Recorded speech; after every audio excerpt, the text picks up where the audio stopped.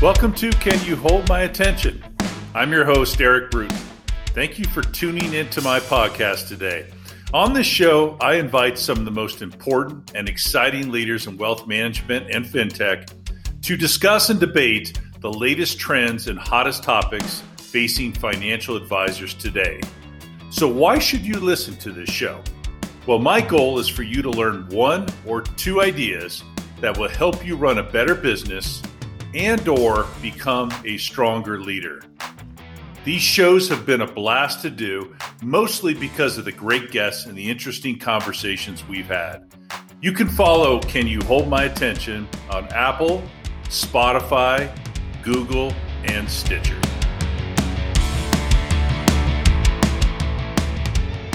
ESG funds are on track for a record year of inflows, raking in over $21 billion in the first quarter of 2021 and on pace to exceed the $51 billion in inflows last year. Renewable energy investments and opportunities are contributing mightily to these inflows, with electricity production exploding over the last 2 decades as the cost of wind and solar and energy storage has come down. In the past, investments in renewable energy haven't necessarily translated into favorable returns for investors. But David Scher, who's the co-CEO of Greenbacker Capital, is joining me on Can You Hold My Attention today to tell us why there's no longer a conflict between generating great social outcomes and generating great investment returns. David co-founded Greenbacker in 2011, and he and his colleagues have been maniacally dedicated to their mission of a transition towards a renewable energy future. And he's bringing sustainable energy and other infrastructure investment opportunities to market for financial advisors across the U.S. Greenbacker invests in a portfolio of income-producing renewable energy facilities and energy-related ventures with holdings diversified across geography, size, and power sources. I've always been fascinated with renewable energy sources ever since my early adulthood when I lived close to the Altamont wind farms in Northern California. But now renewable energy is as much about storage as it is about production. And I'm eager to hear from David his views on not just what's driving this growth, but how to harness it from an investor standpoint. Welcome, David, to the show. Thanks for having me. You know, I want to talk about the backdrop of renewable energy and that sector. And I also want to get into Greenbacker and your mission of the firm. But, I also wanted to talk about the fact that, my daughter majored in environmental policy in college. She's very passionate about renewable energies, and she just joined a company that shares that passion. I'm very happy for her. I'm a proud papa. She's heard several of my podcasts in the past, but I think she's really going to listen to this one. And I think you said, David, your son has a greater appreciation for what you're doing as well. Yeah, so I've worked in many different jobs on Wall Street, working in trading firms, investment banks, etc. This is the first job that I've ever had that my son thinks is cool. That's great. Support of your kids is important. And I got to tell you, I love a firm that backs up their mission statement to support the growth of renewable energy by actually making your firm's conference tables from solar panels. I saw that on your website. I think that's really cool. And if you tell me your Wi-Fi is powered by a wind turbine on your roof in New York, I'm going to be really impressed. Yeah, sadly, it's really hard to get renewables up on the rooftop of skyscrapers in New York. So we don't have that here in New York, although probably in some of our other offices, we might have some of those things. Well, good. And hopefully New York comes around one day and takes off the helipads and puts up wind turbines. But the concept of moving away from traditional sources of energy like coal and natural gas have really only taken shape over the last 10 to 15 years, despite the fact that renewable energy has been around for about 100 years. Even still, renewable resources only provide about 13% of the electricity we consume in the U.S. And solar growth has really gone through the roof, no pun intended, over the last 10 to 15 years. And then you have people like Elon Musk, who has transformed car manufacturing into this business of sustainable transportation. You all at Greenbacker obviously think the upside's massive. That's why you're in the business. That's why you're changing the world here. But tell me why. Yeah, it's interesting. Greenbacker has been around for roughly 10 years. And I would say that what you've seen that's really driven renewables is cost coming down. Traditionally, you have solar panels that were used in the space missions in the 1960s and 50s. So it's battle tested technology, but it was very expensive. For example, in the 1970s, Jimmy Carter famously put solar panels on the roof of the White House. It cost about $77 per watt to put them there. Now we're buying panels in the 30 to 40 to 50 cents per watt. So the cost curve has driven down, which makes renewables more able to be put in different locations. Now, interestingly enough, Ronald Reagan took those panels down from the White House. I guess sort of wanted to slight Jimmy Carter, but those panels were sold to a college in Maine where they continue to work today. Wow. So it's an interesting the longevity of those kind of panels. Yeah, it's very interesting. The cost certainly has something to do with it, but obviously the awareness of the benefits of renewable energy, along with the issues that have been created through other sources, traditional sources of energy, have surely contributed to this. And as I said, exploded over the last 2 decades as the cost has come down of wind and solar. But I don't think that's translated into very many big wins for investors. You meet with a lot of RIAs, a lot of financial advisors. What level of interest are you getting from them? And is the interest typically driven by the advisor or by the client? Yeah, so interestingly enough, I would say that just like every other business, there are ways to play a particular trend. And when people look at renewable energy, typically they think manufacturing. They're thinking about people who make solar panels, who make power inverters that convert direct current to alternating current, and technology. But there's another way to play renewable energy, which is buying projects that generate electricity and sell the electricity. So that's what we do. It's more of a safe and boring strategy, and it certainly has been successful for investors. I think what investors are really responding to is a couple of things. Their investor base is becoming younger and younger.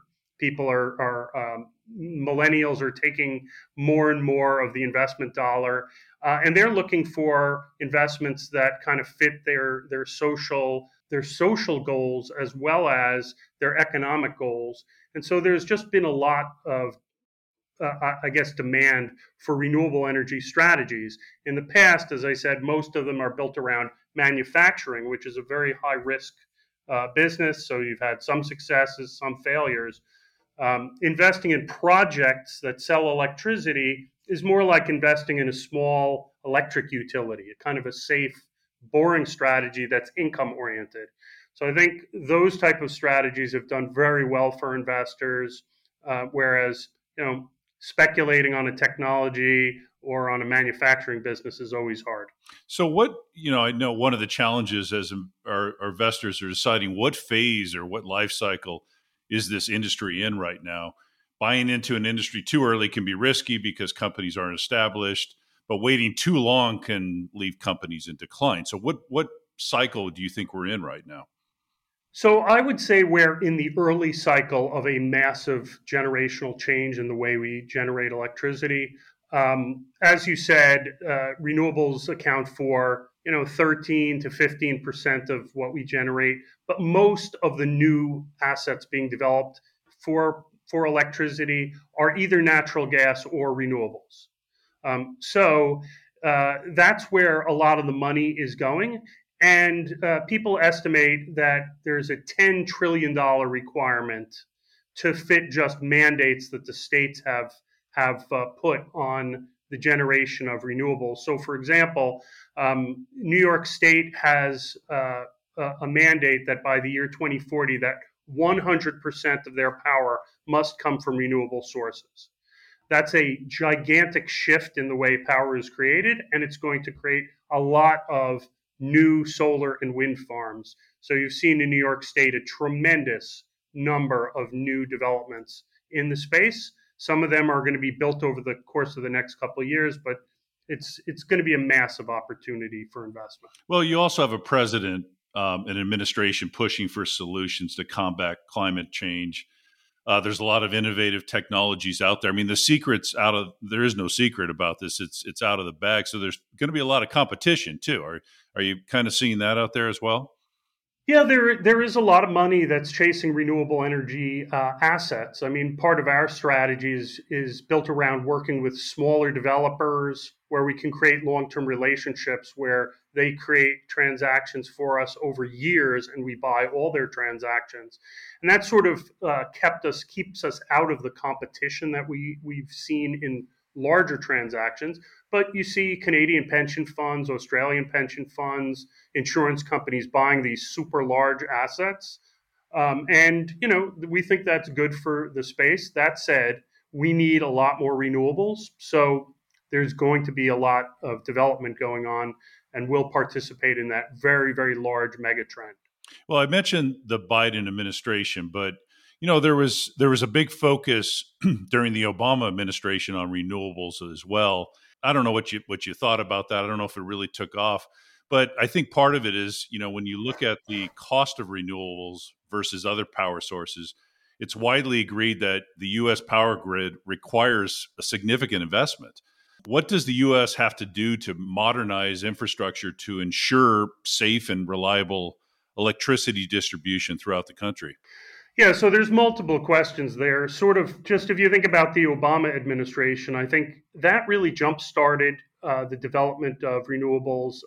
They had a program that allowed for the investment tax credit to be essentially a cash payment from the government, and that really started moving renewables into the mainstream. So it was very positive for the industry, and it definitely started jump-starting things for that. If you look at studies, though, right now for the production of electricity on an unsubsidized basis, meaning without any tax benefits or government subsidies, renewables are now the cheapest form of power generation in the country. Cheaper than natural gas, certainly cheaper than coal, and cheaper than nuclear. So the issues that you have with renewables are all around intermittency. They don't generate power as baseload. When the sun shines, it generates power. When the wind blows, it generates power, but not all the time. So I think a lot of the investment that you're going to see is in storage, being able to store electricity so that it can be used by the grid. The other element I would say is that you need more transmission, particularly for wind. Wind assets are built in areas where there's not a lot of people. There's a lot of wind, but not a lot of people. So if you have a wind farm, you want to be able to sell the power to an area which needs it, which is population centers, lots of people. So you need transmission lines to take the power from where it's plentiful to where it's needed. And I think there is a drastic need for more investment in the grid. So let me challenge you on something. You said renewable energies are a cheaper form of energy now than they were, much cheaper than they have been in the past, and actually lower than traditional sources of energy. When you compare that to a coal farm or a natural gas facility that's already up and running, is it still cheaper than those forms of energy? So coal, yes. Natural gas, it's marginally about the same, certainly for new construction. So you have to remember that many of the power plants in the United States are over 40 years old. They're in the process of being retired. And what do you replace them with? So they have to be replaced by new power generation assets. Some of them will be natural gas. We're not building any new coal facilities, and we're building, I think, one or two nuclear facilities. So it's going to be largely renewables and storage. That is the area. Now, again, the cost curve continues to decline for among other things, storage. So it is widely estimated that by the year 2023, solar plus storage will be competitive with natural gas for the production of electricity. So once that is crossed over, you would not want to build anything that isn't renewable. Obviously, there's politics behind this. There's other lobbying groups behind it. But what arguments do coal plant and natural gas proponents have for maintaining these forms of energy? I think largely there's jobs, right? So people who are in those industries want to maintain their jobs, which, it's an important thing to maintain employment and create employment. So, if you're working in a natural gas, industry, you certainly want to continue that business. So there has to be some kind of transition. That said, as renewables become cheaper, it just becomes an easier and easier decision to build them. In the East Coast, they've started building offshore wind. That's going to be a major driver of lower costs for consumers. And at the end of the day, if you can produce electricity inexpensively for consumers, that industry is going to win over something that's more expensive and more difficult to permit. Plus, when you put billions of dollars into a new offshore, into a new wind farm, you can be 100% sure there's not going to be a wind spill or some sort of issue that's going to cause effects to the environment, to employees, that danger to employees, and you don't see a lot of that with wind and solar. Yeah, I mean, obviously fossil fuels have proponents who have been talking about the benefits of fossil fuels, there are many of them. Number one, there are certain industries that it would be very difficult to convert into renewables. So the airline industry needs fossil fuels of some kind. There are some experimental electric planes and things like that, but they need something to power those planes, and it would be difficult to change them to renewable energy assets. But in general, I think what you see is that the cost of fossil fuel burning is not just the cost of the energy itself, it's also the externality that is borne by society.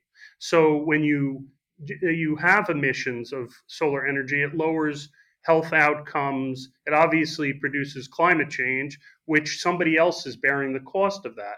It is estimated that if fossil fuels actually took into account all those externalities, it would be unaffordable to produce them and use that for generating electricity. So right now, it's sort of like the garbage company business that dumps garbage in the river, right? It's like they're not disposing of it reasonably. Right. They're just saying, "Oh, I'm dumping it in the river, so I've got a low cost of getting rid of the garbage." Right.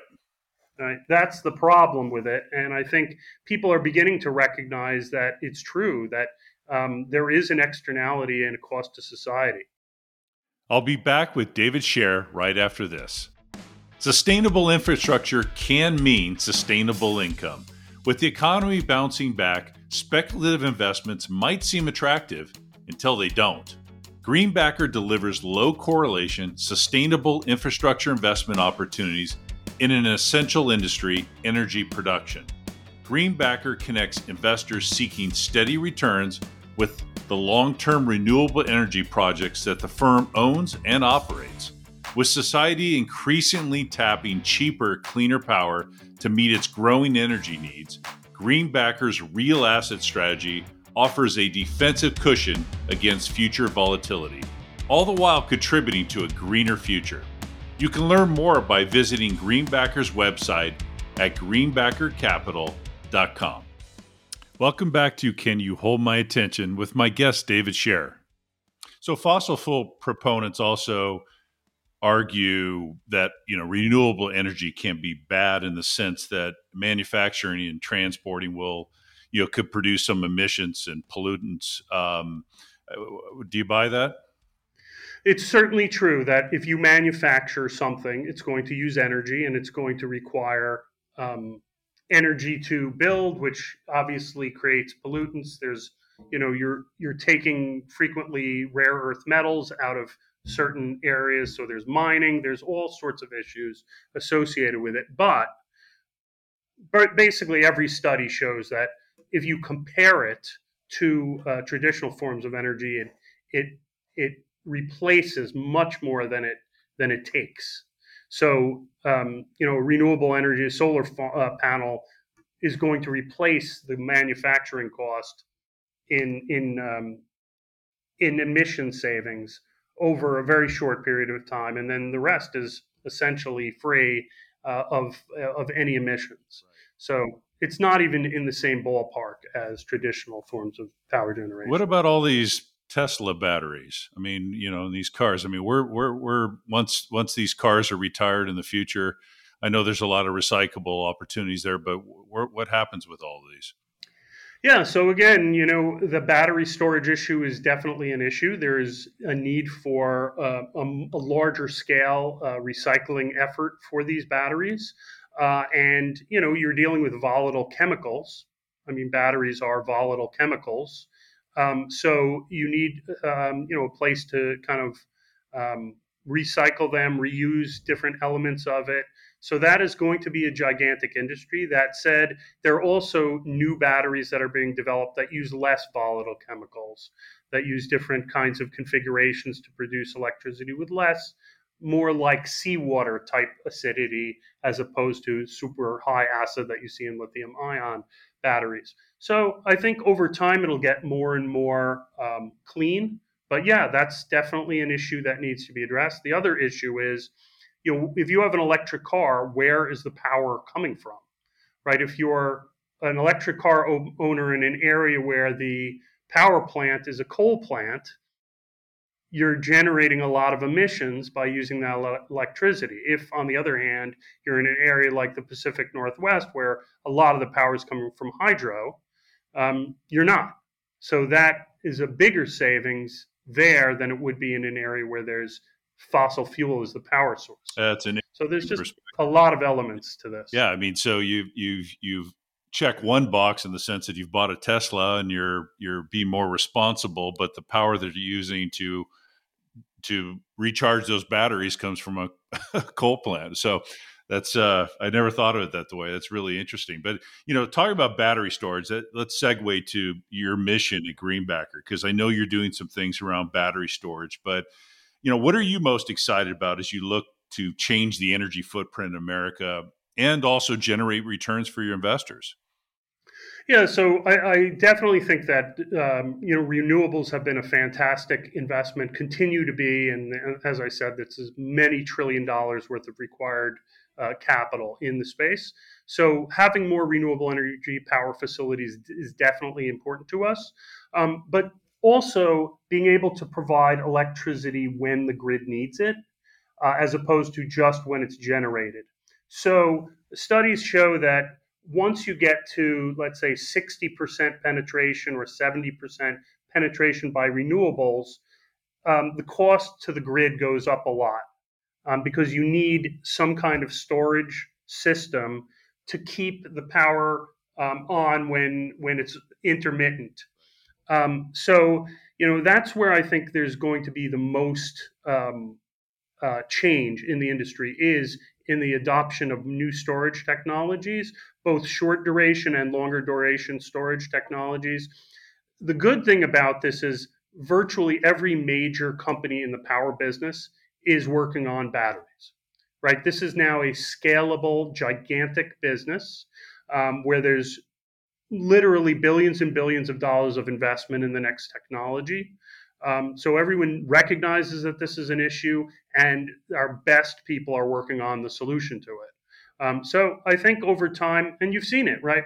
You buy an iPhone, and it lasts longer. It does more, and it lasts longer than it did, in the last version. And then you buy the new one, it lasts more. So that's what's happening, right? The investment in scale and manufacturing and lowering the cost and making it more efficient and safer is all being done, and that sort of provides a ripple on benefit to the power industry.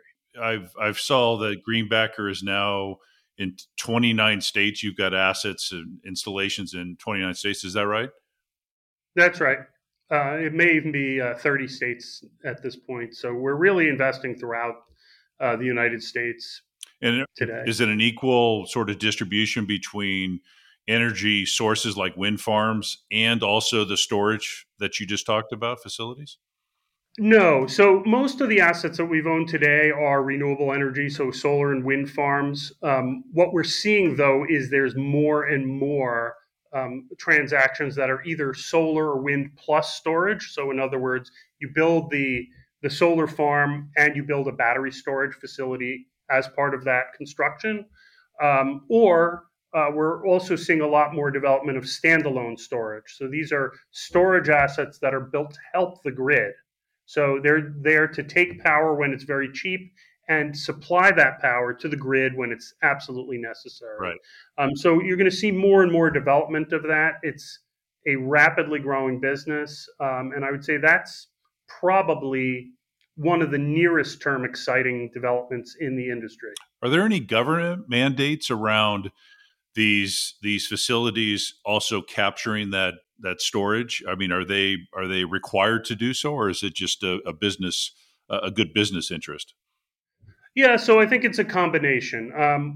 There are, I believe, 7 ISOs. These are integrated system operators. That is essentially the regional grid operator in the country, and they each have different programs built around storing energy, providing energy when it's needed. Just think about the power grid as kind of a big. What it provides is capacity to people. That if you have a good electric guitar and you plug it in, that power goes right into the guitar, right? They don't know that you're going to plug in the guitar. They don't know that you're going to use the electricity. It's there because they're producing to a certain amount of capacity. And that capacity is frequently, it's fine, right? But then there's days in the middle of summer when everyone's using their air conditioning and the capacity gets a little strained, right? The amount of demand for electricity is more than or gets close to the capacity provided.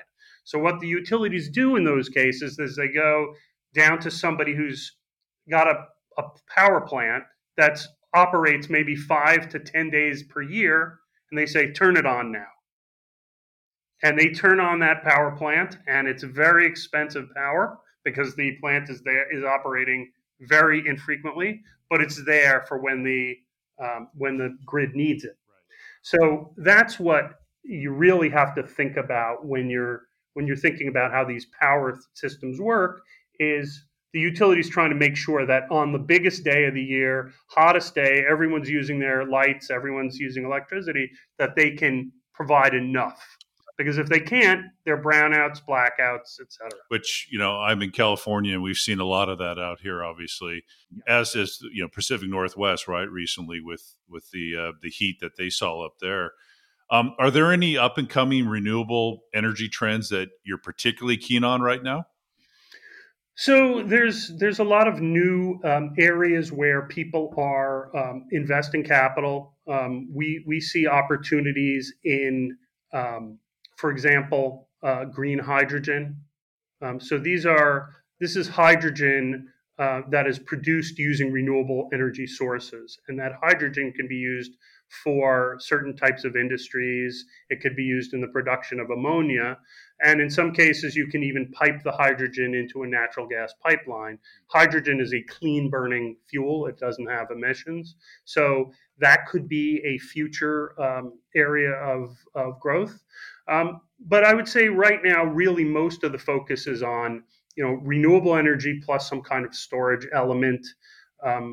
Smart grids, these would be using technology that's designed to pull power from one place, put it into another place, really kind of operate the grid in a smarter way than it's been done to date.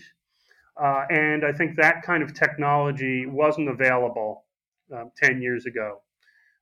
We're seeing a lot of trends in energy efficiency too, using smarter electric motors. So there's a company, Turntide Technologies, which has a very interesting technology where they use a switched reluctance motor. This is a motor that doesn't use nearly as much electricity to provide electric power to refrigerators and air conditionings and other kinds of things.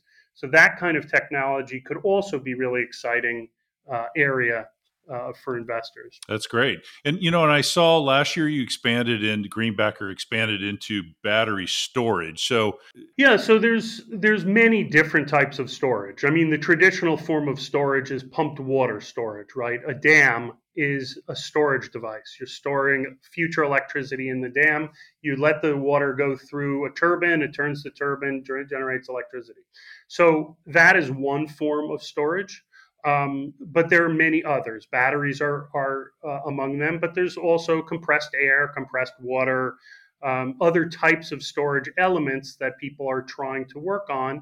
And I think there's a place for a lot of them. There's even a company, I can't recall the name, but they have a system of cranes that pick up large blocks of concrete and stack them. And then when the power is needed, they allow the large concrete or ceramic to pull down on the crane, and it generates electricity that way.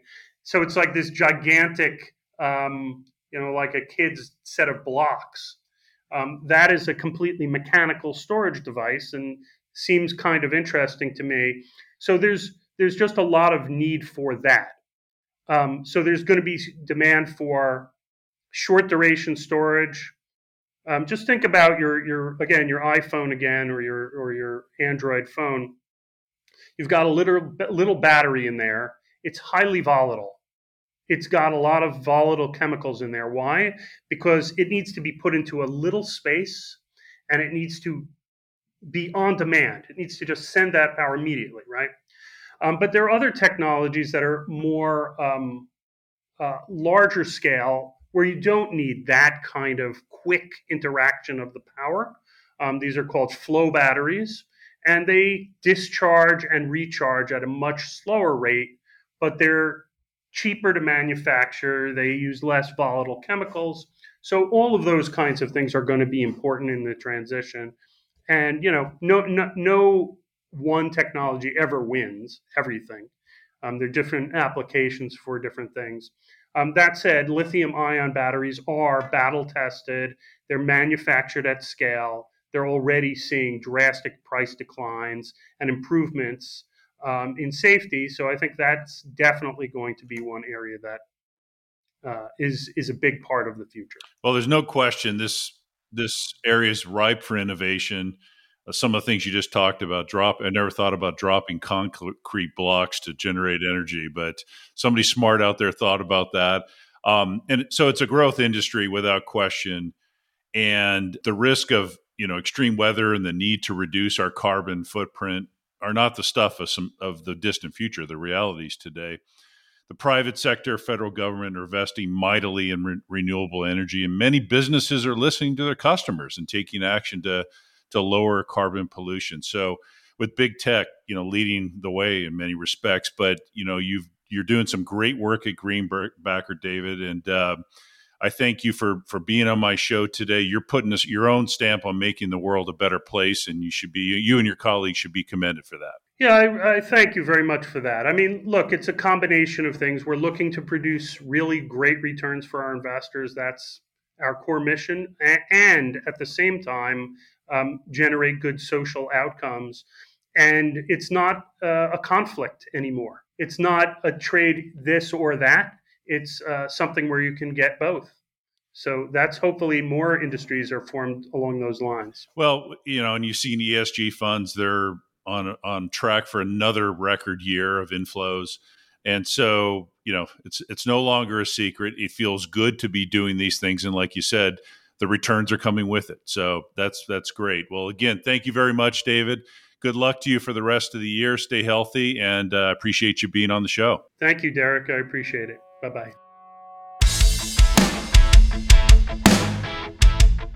And thank you for listening to my show today. You can subscribe to Can You Hold My Attention podcast on Apple, Google, Spotify, and Stitcher, as well as through our LinkedIn page with the same name. Have a great day and stay safe.